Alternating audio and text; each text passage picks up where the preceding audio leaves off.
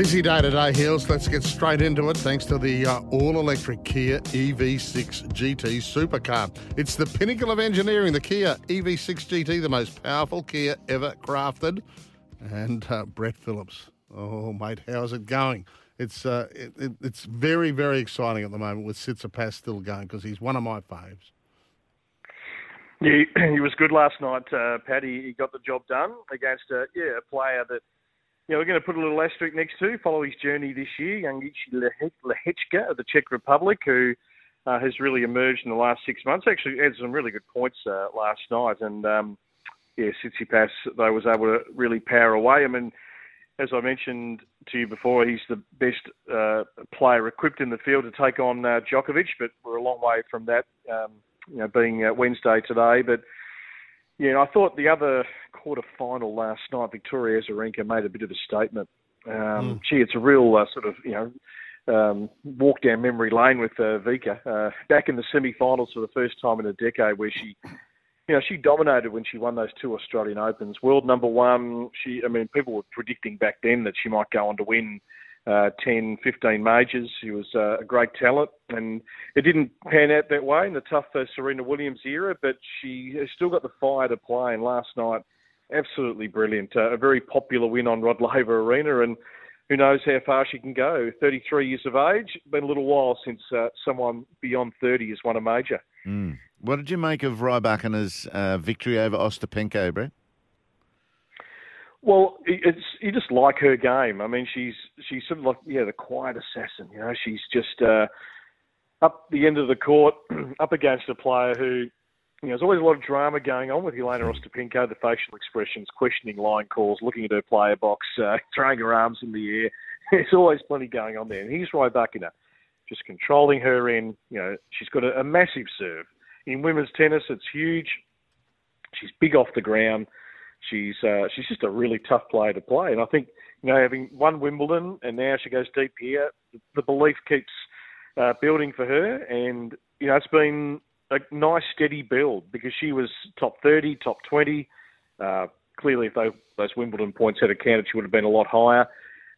Maybe, certainly in trying to predict the last week or so with the women's draw, she's one that we probably underestimated with her ranking being where it was, and with the amount of women's seeds that have fallen, she almost puts herself as top billing. Although I've still got Sabalenka for mine as the player to beat. But I think if we got a Sabalenka right back in the final, that would be something else. Righto. Gee, I tell you what, I was watching some of that match, and I couldn't stop myself taking my mind back to playing Ostapenko as a kid when you had to call your own lines. How bad would she be? I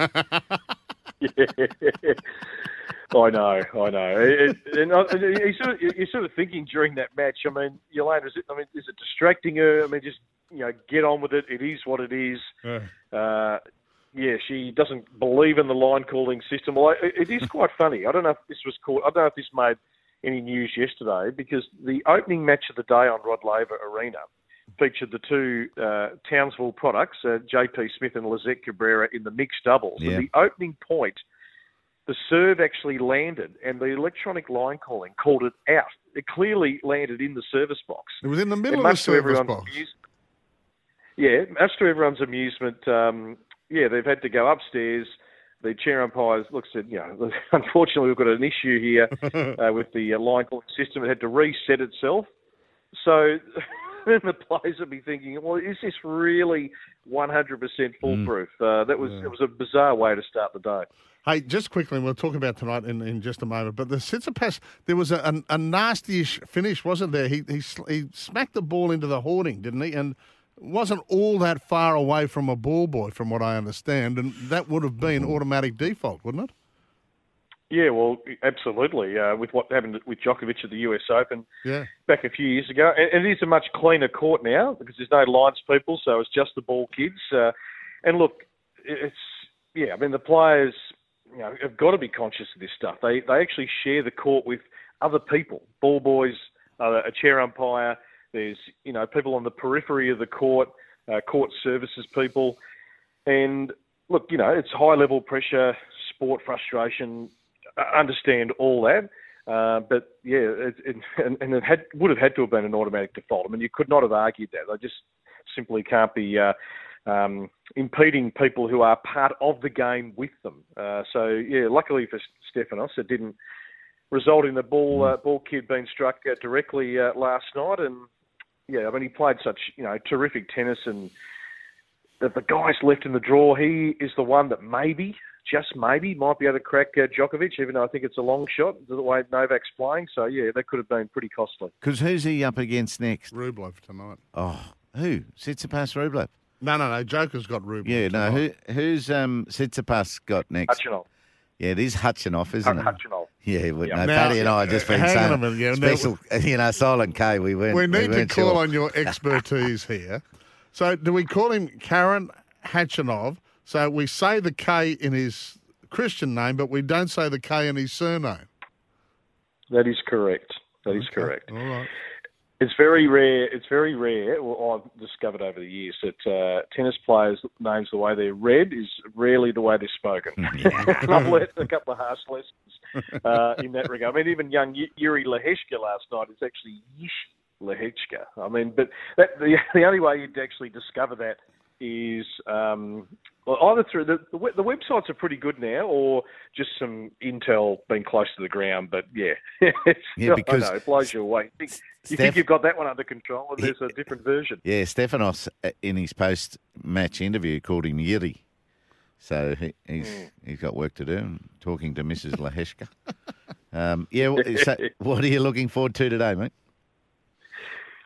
Yeah, some really good matches. I'm actually looking forward to the All-American battle.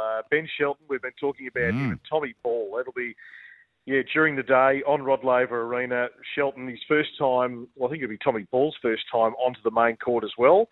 So, one surprise American semi-finalist. Tommy Paul's the more experienced. He's been around longer and, ranking into the 30s now, well coached, and Ben's been obviously the breakout of the last 6 months, but could he beat Tommy Paul? Absolutely, the level of tennis that he's playing. But Tommy Paul's a really aggressive ball striker, so they're going to try and out-hit each other. But Shelton's got a nice little change-up as well. He loves playing the drop shot and got some good variance. So I'm really looking forward to that match. I think that could be a real ding-dong battle that might go 4 or 5 sets today. And Joker and Rublev tonight. Well, I mean, if Monday night's anything to go by, it could be a real nightmare for Andre.